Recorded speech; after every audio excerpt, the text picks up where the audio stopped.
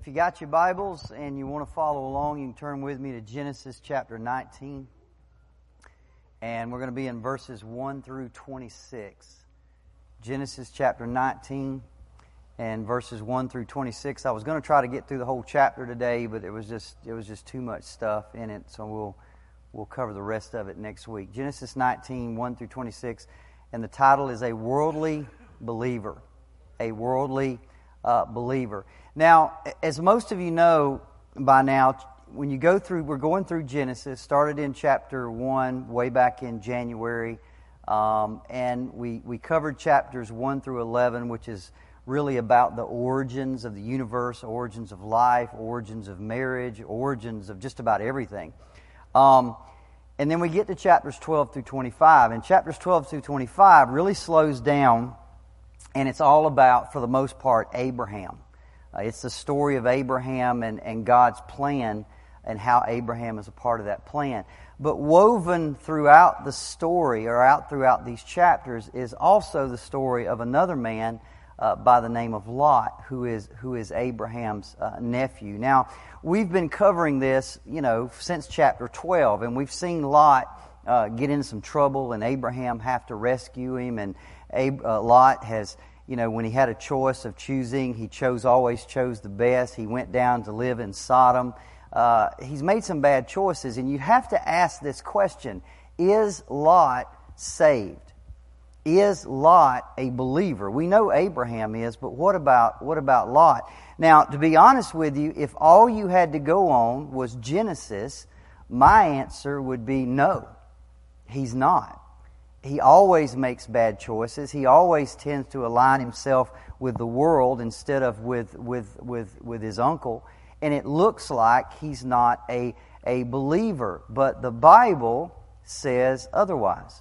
You see, if you get to the New Testament and you read 2 Peter 2, 7 and 8, it says this: "And if he," talking about God, "rescued righteous Lot, greatly distressed by the sensual conduct of the wicked, for as that righteous man lived among them day after day, he was tormenting his righteous soul over their lawless deeds that he saw and heard." So 3 times in those 2 verses, Lot is called righteous.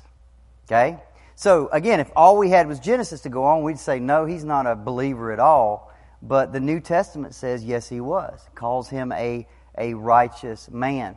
Now, so we know now, according to the New Testament, that he was a believer. He's living in this city. There's all kind of stuff going on, and his conscience is bothering him. He knows it's wrong, but yet, for whatever reason, he will not move away from it. Now, knowing this makes this 19th chapter even more tragic. Not only does it involve the destruction of a city and the loss of life, but now we see it actually involves the downfall of a saint. Do you remember back in chapter 12, Lot leaves Haran, or he leaves with his uncle, and we jumped ahead to one of the chapters, and he's living in a cave committing incest with his daughters. Y'all remember that? And we said, how do you go from here to here? How does somebody go downhill like that and come to the point where they're living in a cave committing incest with your own children? Well, we're going to find out. But yet the Bible says he was a believer. So it makes, again, chapter 19 even more tragic, because we're watching the downfall of a saint. We're watching the downfall of a righteous man. So it turns out, by the way, this is a very practical chapter for you and I, because it gives us opportunities to learn from Lot's mistakes. Let's be honest real quickly. I'm afraid the church today is filled with a lot more Lots than it is Abrahams. And if you and I are honest and we put ourselves on a scale, we might tend to say we're a lot closer to Lot than we are to Abraham.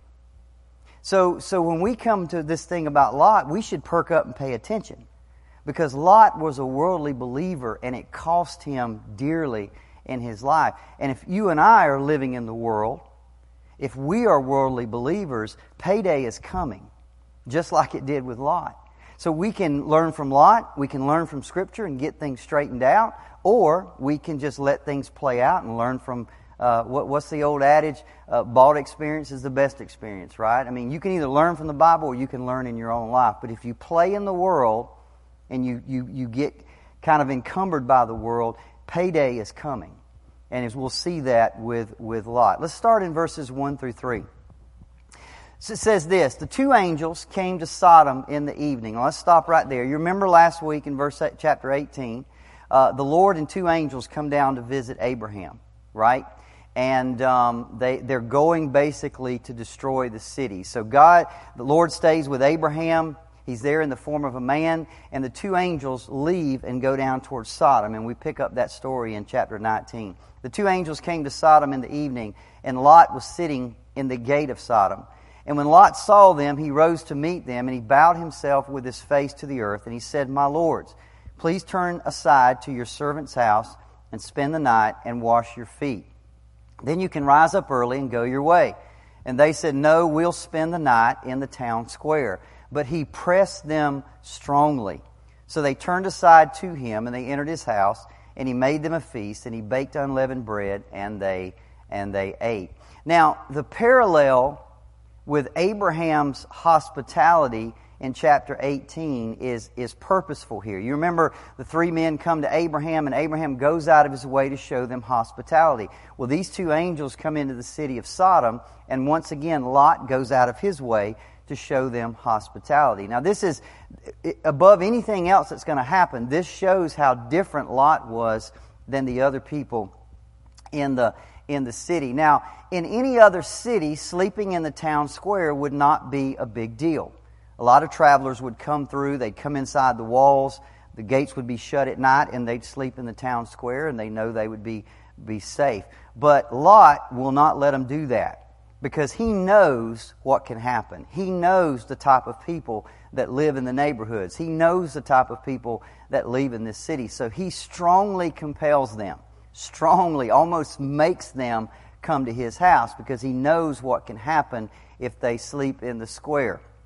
Now, in that day and age, when you brought somebody into your house, you afforded them protection. By the way, I've read some stories over in Afghanistan. Even today, this is still true. Once somebody comes under your house, they are protected. So you cannot mess with them. Even if they're your worst enemy, if your neighbor brings them into their house, they're under the protection of the neighbor. So you cannot touch them. That was true back then. Culturally, this was a very strong thing. You just did not touch somebody that was under the protection of their neighbor. So Lot, I'm sure, thought, man, once I bring them into my house, they'll be safe, because you just can't touch them. That's just a cultural thing back then that you cannot do. Let's pick it up in verses 4 through 5. But before they lay down to sleep, the men of the city, the men of Sodom, both young and old, all the people to the last man, surrounded the house. And they called to Lot, "Where are the men that came to you tonight? Bring them out to us, that we may know them." So in a very short time, the word goes out. There's two strangers that have come into the city, and they're in Lot's house. And it says every man in the city, both young men and old men, surround Lot's house, and they say, "Bring them out so that we can know them." In other words, we want to have sex with them. That's basically what it means in the Old Testament language. So this is not going to San Francisco where you've got some broad-minded, tolerance-oriented culture where everybody can do what they want to do between consulting adults in private. That's not what this is all. This is homosexual rape. This is as bad as it gets. You got two strangers, two visitors have come into the city, and the men come to the house and says, "Bring them out so we can rape them." I mean, this is as absolutely as bad as it. I mean, imagine an entire city.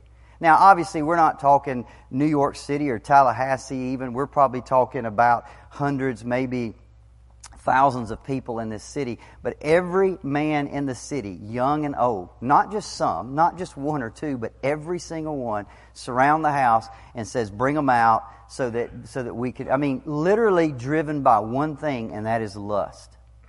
Okay? And by the way, you wonder why Sodom had to be destroyed? Listen, this is where sin goes when you just let it go. When God pulls His hand back and doesn't restrain things, this is where it goes. It's not enough to be tolerant. It gets to the point where people are just driven by their lust.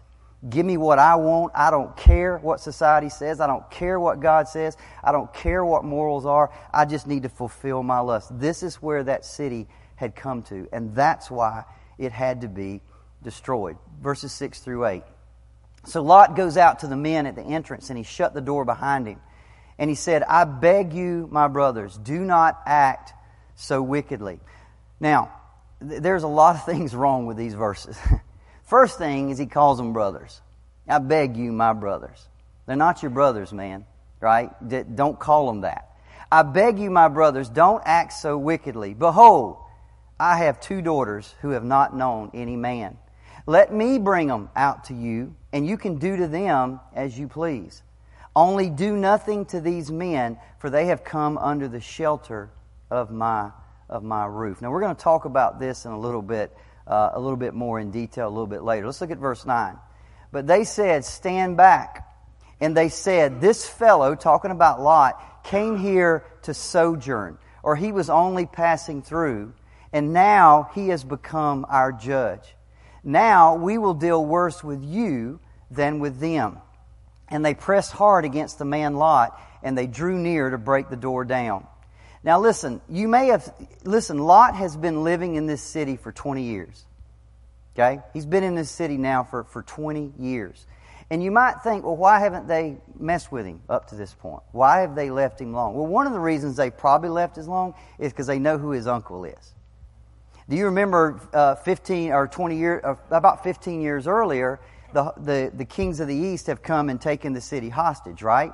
They take everybody hostage, and who goes after them? Abraham, and he deals with it, and he recovers all the people and all the stuff. So they know who Abraham is. They know who Lot's uncle is. So one of the reasons they probably left him alone for this long is because they don't want to cross his uncle, because they know if they do something to him, his uncle is coming. But on this night, they are so driven by their lust, and he finally, for whatever reason, he finally speaks out against their wickedness, and now their anger, they not only have they forgot about any cultural sense of this man is under the protection of Lot's house, they forgot about that, they forgot about any morals, they forgot about any laws, they forgot about who his uncle is, they don't care, they just want one thing, give it to us. Okay? And now when he speaks against that, their anger turns on him. Verses 10 and 11. But the men reached out their hands and they brought Lot in. And this is talking about the 2 angels. They reached out their hands and they brought Lot into the house with them, and they shut the door. And they struck with blindness the men who were at the entrance of the house, both small and great. So they wore themselves out, groping for the door. Now there's something else to be said right here. Notice they will not stop. Even when they're struck blind, they're still trying to get in. That's how driven with lust they are. They can't, they're struck blind. You'd think, well, let me find my way back home. No, let me get in the door. I'm still going after what I want. This is how depraved, how fallen, how at the end of the line they were. Now, let's talk a little bit here about the sin of Sodom. Sodom in the Bible is a picture of the world without God. Okay?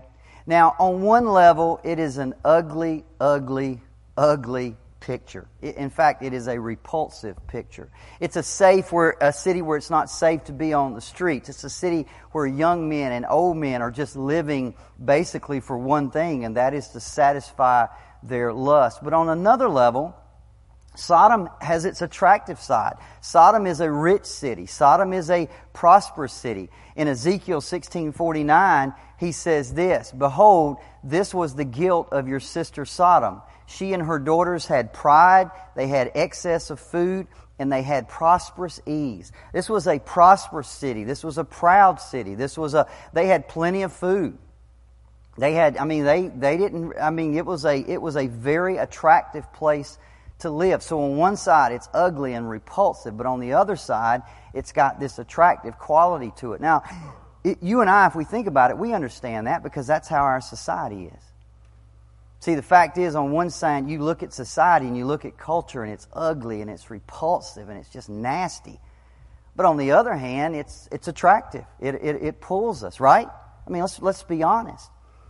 See, we know the world is under judgment. We know the world is corrupt. We know it's ugly and repulsive. But the fact is, it still has its appeals. This is what the Apostle John warned us about in 1 John 2:15 through 17. He says, don't love the world or the things in the world. For all that's in the world, the desires of the flesh and the desires of the eyes and the pride of life, that's not from the Father, but it's from the world. And the world is passing away with its desires, but whoever does the will of God... See, John says he knows that. It's got desires of our eyes, desires of the flesh, the pride of life. There's certain things that we look at and we're attracted to it. And he says, don't be fooled by that. Remember what's underneath. But Sodom, beyond just being a picture of the world, it not only indulged in evil, the Bible tells us it openly encouraged it. Isaiah 3:9 says this, "For the look on their faces bears witness against them. They proclaim their sin like Sodom. They do not hide it." So the other thing about Sodom is it had got to the point, it's an attractive city, a rich city, a prosperous city, but it got to the point where they didn't try to hide their sin anymore. In fact, they proclaimed it. Look at us. Look how tolerant we are. Look how progressive we are. Look how forward-thinking we are. We're not held back by this old thing called the Bible. We're not held back by all this old stuff. Look at us. We're progressive. They proclaim it. They revel in it. They actually take their sin and put it up as a good thing. That's what Isaiah said.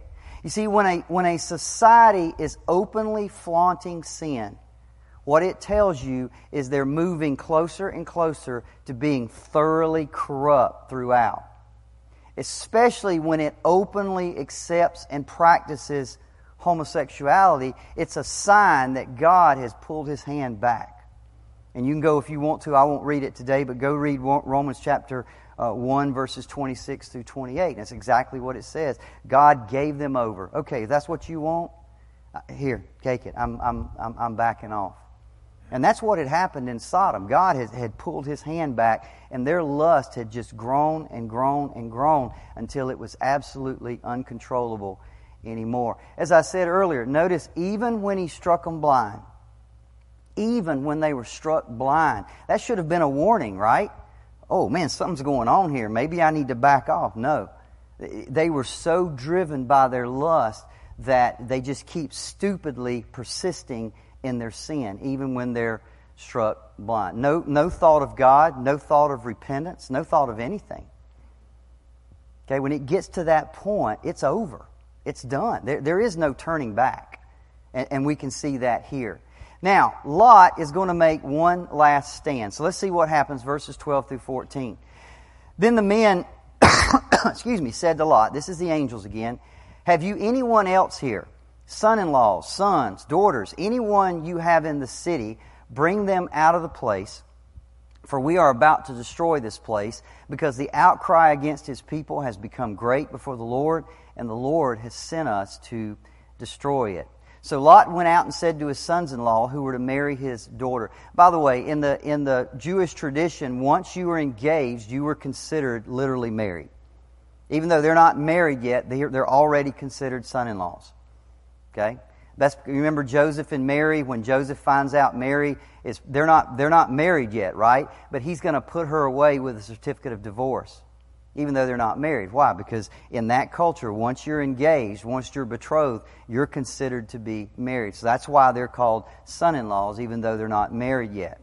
So Lot went out and said to his sons-in-law who were to marry his daughters, "Up, get out of this place, for the Lord is about to destroy the city." But he seemed to his son-in-laws to be joking. Now there's something there to be said. We're gonna go back and talk about a few of these things. He comes to his son-in-laws. He said, "Look, this city's about to be destroyed." And they said, "Are you joking? Are you joking?" Why would they not believe him? So morning comes, dawn breaks without a single convert. The men of the city have been struck blind, but they won't repent. The son-in-laws have been warned. They just think he's joking. Not one righteous soul would flee the wrath of God. Time is completely up. Look at verses 15 to 22. As the morning dawned, the angels urged Lot, saying, "Up, take your wife and your daughters who are here, lest you be swept away in the punishment of the city, but he lingered. So the men seized him and his wife and his 2 daughters by the hand, the Lord being merciful to him. And they brought him out and set him outside the city. And as they brought them out, one said, "Run or escape for your life. Don't look back. Don't stop anywhere in the valley. Escape to the hills, lest you be swept away." And Lot said to them, "Oh no, my lords." What is wrong with this guy? Hey, listen, has there ever been anybody in history that tried harder not to be saved than this guy? I mean, they're going to destroy the city, but he lingers. They literally had to grab him by the arm and pull him out of the city. He didn't want to go. And then when they finally tell him what you need to do to get him out of the city, he says, no, wait 1 minute. See, I don't understand Lot. I'm really having trouble kind of grasping this guy. Because the unbelief of the men in the city, you can understand that. But what is wrong with this man? What is wrong with him? It almost defies belief what he's doing. Now, why was he like this? Well, I'm not sure. Maybe he's not fully convinced. Maybe there's some people in this room today, and we call ourselves believers, but are you really convinced 100% of the certainty of judgment that's coming? Are you really 100%, or are you kind of lingering back in the world? Maybe he wanted to stall for time in order to preserve some friends and family, or maybe he's so attached to this present world, to his house and his possessions and his position in the city. Maybe he's so attached that he just cannot bear the thought of leaving it. But whatever reason, they had to grab him by the arm and drag him out of the city. Verses 18 to 22.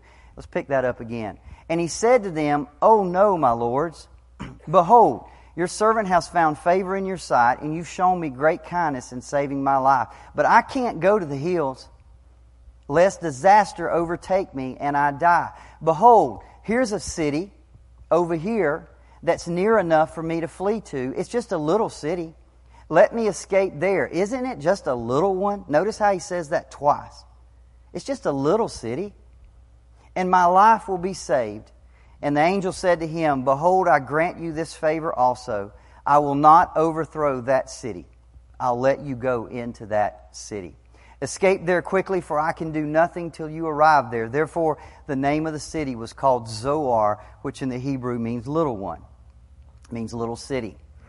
Now, I want you to notice real quickly, in chapter 18, we had an intercession of Abraham talking to the Lord, right? Remember that? And here in chapter 19, now we have the intercession of Lot. And I want you to notice the difference between those two.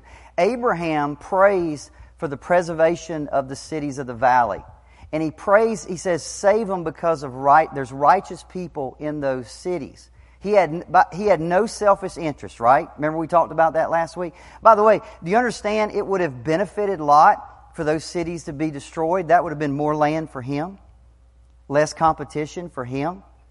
It would have benefited Abraham for those cities to be destroyed. But he said, no, spare the cities. Spare them. If you find righteous people in those cities, please spare them. That was his intercession.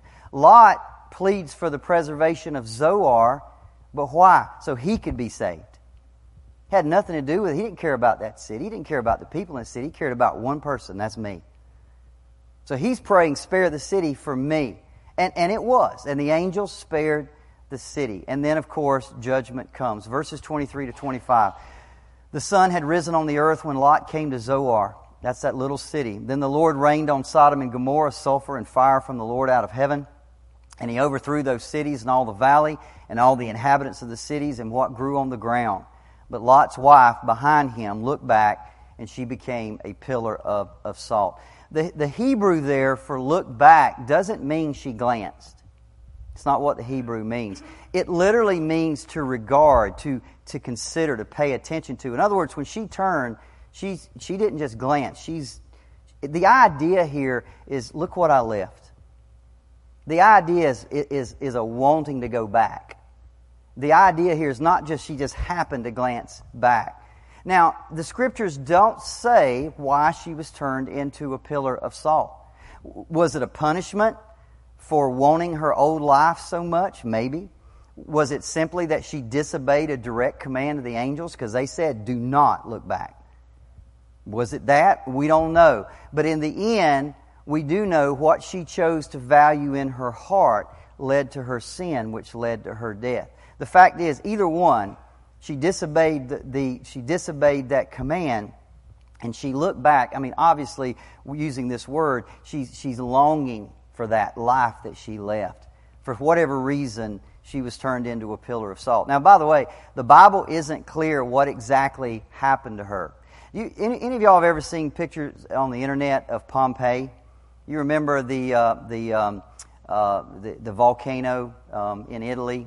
I forget, the Mount Vesuvius, is that right? And you see the pictures, and people are huddled together, and they're covered with ash. Have y'all seen that? I mean, literally today, you can see exactly what they look like when they died. Well, it could have been something like that. Because, by the way, it's not just these cities, it's the whole valley is destroyed. And so he says, don't stop in the valley. So it could have been that she stopped and stayed behind far enough that she was covered with this, whatever this stuff is, right? And it turned her in. So she dies, but she's covered with salt. It could be that. But what's more interesting to me here is she's described as a pillar of salt. The Hebrew word for pillar refers to something that is set watch over something else, like a fort or a garrison that sits on a hill and overlooks an area. So you got this idea of his wife is a pillar, and she's overlooking the valley of the area of the Dead Sea. By the way, you go to the Dead Sea area today, nothing grows. It is literally dead. You remember right there it said not only did it destroy the city, it destroyed everything that grew on the ground. And you go there today to that area and nothing grows. It is literally a dead area. And it's just a poignant reminder for us, don't look back. Don't look back. I prayed with somebody out here yesterday in the new building, and when we prayed, we said we got to finish well. Don't look back. I've seen more and more people now, they've lived a good life and they've done good things, but as they get older, they start just, I don't know, something starts changing. Instead of finishing well, they're finishing bad. They're not finishing well. They're looking back. Maybe they're looking back what I didn't do, what I did do, whatever reason. Jesus said, Luke 17:32, remember Lot's wife. That's the words of Jesus. Remember Lot's wife. Don't love the world. Don't look back and think, man, what I'm missing on, what I'm going to miss out on, or what I did miss out on. Finish well. Keep moving ahead. As Paul says, keep your eyes on the prize and finish well. Now, I've got about 15 minutes. I want to close with a warning for us. Okay? You see, I'm afraid, I mentioned earlier that the church is probably filled with a lot more Lots than it is Abrahams. And would you agree with that? There's a lot more Lots in our churches than there is Abrahams. I'm afraid that many of our churchgoers have basically moved into Sodom. I think after you live in the world so long, you know, it's like being around the smell. You ever find anybody that smokes cigarettes a lot and they don't even smell it, but you can walk within 20 feet of them and you can smell it, right? If you don't, everybody with me? But they don't notice it because they're in it all the time. It's kind of like us in the world. If you stay in that world and you live in that world, you don't even notice the stench because you're so close to it. It doesn't repel you the way it used to.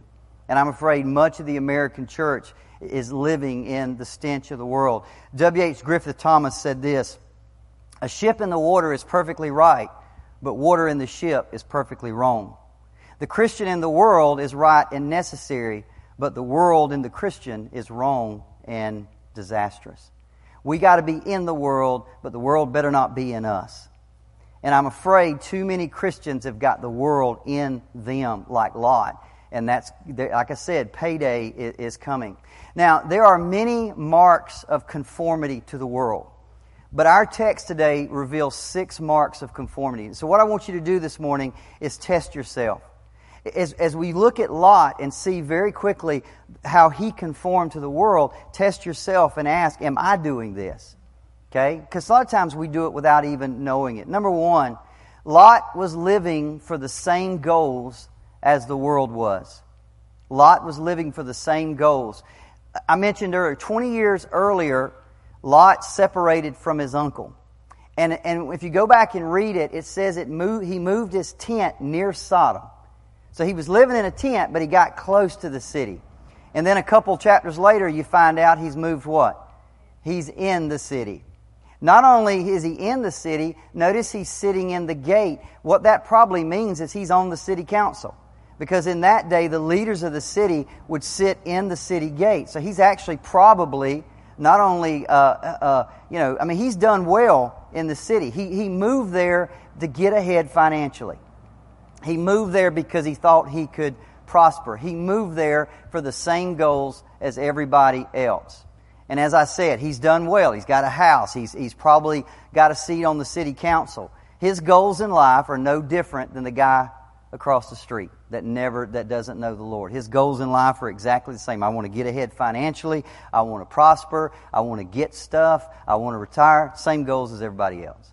That was one of the marks of conformity in his life. 1 Timothy 6:9 says this, "Those who desire to be rich fall into temptation, into a snare, into many senseless and harmful desires that plunge people into ruin and destruction." I think each one of us needs to ask, how are my goals any different from my neighbor? How are my goals in life any different from the guy living across the street who doesn't know the Lord? You see, unbelievers always seek for material prosperity. But we are to do what? Seek first the kingdom of God and His righteousness, and all that other stuff will be added to you. Our priorities as Christians should be different. So check out your goals. Because if you live for the same goals as the world, eventually you'll basically get the same corruption as the world. Number 2, and I want you to listen very closely. Lot was expedient with his morals. Okay? The word expedient describes an action that is convenient and practical, although it might be improper or immoral. You see, you remember Lot brings them into his house, right? And he says to them, "Please, my brothers, don't act wickedly." He knows what they're doing is wrong. Don't do this thing that you're doing. It's wrong. So what does he do? Really, what he does next is unbelievable to me. They're saying, "Turn over those men," and he says, No, that's a violation. I've protected those men. Culture says that I have to protect these men. So what does he do? Take my daughters, rape them. See, he stands up for one immorality, but then he just turns around and says, "No, do this other immorality." He tries to prevent one awful sin by just falling into another. See, that's what expedient means. Making a decision that's practical, but yet it might be immoral. See, Lot's response, by the way, is typical of his spiritual state. It's a blend of courage and compromise. When you find Christians in the world, one day they'll stand up and one day they won't. One day they'll show courage and the next day they'll show compromise. See, he tries to stop them, but he compromises his own morals. That's not right what he was going to do. See, it's easy to have morals when the pressure's off. I'll never forget having some speakers at River of Life in Sopchapa years ago. They worked in the anti-abortion movement for years, and they got out of it. They said they couldn't do it anymore. And the reason they couldn't do it because they kept running into church people that were against abortion until it was their daughter that got pregnant. And all of a sudden, they weren't against it. See, that's what being expedient with your morals is. It's easy to be against something until it affects you. And then all of a sudden, you change your morals just a little bit. It's easy to be against homosexuality until it's your son. Are you with me? See, that's what Lot was. He was expedient with his morals. What will you do when the pressure is turned up? You see, then it becomes easy to make excuses for something that was formerly wrong. You were just all against it until it's your child, until it's your husband, until it's your life. And then all of a sudden you find these excuses. That's being expedient with your morals. Be very, very careful. Because if you change your morals to adapt to the world or adapt to a situation, you're just conforming to the world. Because, by the way, it's exactly what the world does. They just change their morals day to day, week to week, year to year, just to adapt. If the world says this is okay, well, this must be okay. They're just like a wave that's just driven by the wind here and there. The Bible calls it being double-minded. Believing this today, believing that tomorrow. That's how Lot was. Number 3, Lot was more concerned with his social status than he was with his own family. As I mentioned, in that day, we don't understand this whole thing about bringing people into our house and protecting them. It's not part of our culture. But in the Middle Eastern culture, and especially back then, that was a big deal. I mean, that was a very big deal. When you brought somebody into your house, to let something happen to them would be disastrous for your social status. Everybody, from that day on, you'd be that guy. You'd be that guy that let something happen to people that came into your house. So Lot is willing to sacrifice his daughters than to sacrifice that social status. He's going to protect them people at all costs, even if it meant giving his own virgin daughters to be raped. Now, I doubt very seriously you'd find any Christians today that would admit, oh, I would never do something like that. But yet, how many Christians today do things at the expense of their own families? How many Christian men work long hours and do things at the expense of raising their sons and raising their children in the way they should do it? They would never say, oh, I would throw them out the door. No, but they'll do things at the expense of their own family. That is conforming to the world. Why do we do it? Because we buy into what society says is important. You got to be financially stable. You got to be this. You got to be successful. And all of this, this is what success means. If you buy into that, you're conforming to the world. Don't listen to what that says. Listen to what Scripture says is important. Number 4, Lot was not respected by the world for his beliefs. I want you to listen to me very carefully. Lot goes to his son-in-laws and he says, judgment's coming, and they laugh at him. They thought he was joking. Now, why didn't they take him seriously? Ask that question. Why would they not take Lot seriously? Listen, it doesn't say they didn't believe him. It doesn't say that.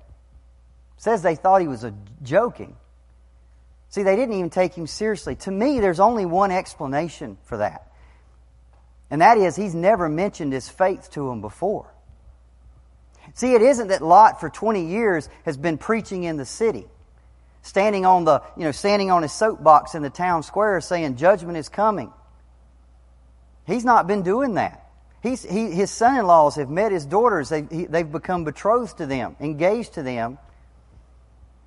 And so when he comes to them that night and he says judgment is coming, his words are not a repetition of something he's been repeating for years. It's something brand new. And they look at him like he's joking. They don't take him seriously. If that's true, what a rebuke to his life. What a rebuke to his testimony. You see, it's one thing to warn men and women of coming judgment and have them reject your message. That's one thing. That's going to happen. But man, when they don't even take you seriously, what does that say about your life? See, the world doesn't have to like you, but when they don't respect you, it's probably because you've been conforming to the world for so long that one day you step out and say judgment is coming, and they're like, who are you? Are you joking? You're just like us. Where'd you come up with this message at? See, it seems out of character. It was out of character for him to do that. He hadn't been doing it. Is it out of character for you and I? Do our co-workers, do our family members, do they respect us? Or if we finally come to them one day with that message, are they going to look at us like we're joking? Because they don't respect us. Because we hadn't been saying that. We've been living like them for all this time. Number 5, Lot didn't want to give up the world even at the cost of his life. I read a gag one time about Jack Benny. I know a lot of the young people don't know who Jack Benny is, but he was a comedian, and he did a gag where a guy comes up and puts a gun to his head and says, "Give me your money," and he hesitates. And the gunman says, "Well," and he says, "Give me a minute, I'm thinking about it." Right? In other words, death or my money? Well, let me think about it. Well, that's kind of how Lot was, right? That's him in a nutshell. The city is about to be destroyed. The angels are trying to drag him out of the city, and he don't want to go. And you say, how can it be that way? I'll tell you how it is, because where your treasure is, that's where your heart is. His heart is in Sodom, because his treasure's in Sodom. What he values is in Sodom. He doesn't want to leave it. It's everything to him. You see, your heart always, always, always, always follows your treasure. And if your treasure is in this world, you will not want to give it up.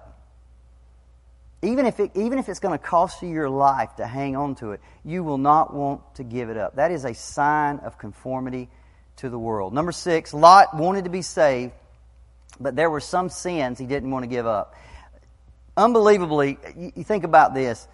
He's lingering. He don't want to leave. They have to drag him out by 2 angels, and they get him out of the city, and he wants to barter with them. He wants to bargain with them. He wants to keep just a little bit of his old life. They said, go to the hills. Get out of the valley, because this whole valley is going to be destroyed. Get up in the hills so you're protected. And he says, no. Hey, you see that little city over there? It's just a little city. And by the way, he says it twice. The implication being is since the town is so small, its sin can't be as bad as Sodom. It's probably just got a little sin. It's just a little bit of the world. Let me go to that little city. And they let him go. And by the way, if that's what you want, God will let you go. If you want it so bad, He'll say, okay, take it. Go with it. Derricke Gray said this in his commentary on Genesis, not even brimstone would make a pilgrim out of him. He had to have his little Sodom if life is to be supportable. In other words, to him, the idea of living in the hills, living away from the city, he couldn't even conceive of that. That was a fate worse than death. Just give me that little city. It's just a little bit of sin. Listen, you and I have the exact tendencies to do the same thing. Lord, I'll go to church Sunday. Just let me have the rest of the week. Lord, I'll give you my 10%, but let me spend the other 90% the way that I want to spend it. I'll be outwardly moral. Just let me have these little sins inside my head that nobody knows about. I'll give up Sodom. Just let me go to Zoar. Just let me have that little city. The fact is, if we're holding on to things in our life, even little things, that we are not willing to submit to the Lordship of Jesus Christ, then the fact is we are conforming to the world, whether we want to admit it or not. What's the solution? Romans 12:2 says this, do not be conformed to the world, but be transformed by the renewing of your mind. I tell you, how do we do that? We get in His Word. We meditate on His Word. We study His Word. We submit to His Word. The good thing that you're doing today is you're in this Bible study and you're hearing the Word. And then the Holy Spirit takes that Word and He opens our heart to receive that Word, and it changes us if we're willing. Do not be conformed to the world, but be transformed, be changed from a worldly believer into a mature spiritual believer by the renewing of your mind, and you do that through the Word. Next week, we're going to finish up chapter 19. There's an old adage, you can take the Lot out of Sodom, but you can't take Sodom out of Lot. And what we're going to see is this. Lot changes locations, but what's in his heart, he just carries it with him. And it ends up, like I said, we'll see he ends up living in a cave, committing incest with his two daughters. The downfall of a saint. Let's pray. Father,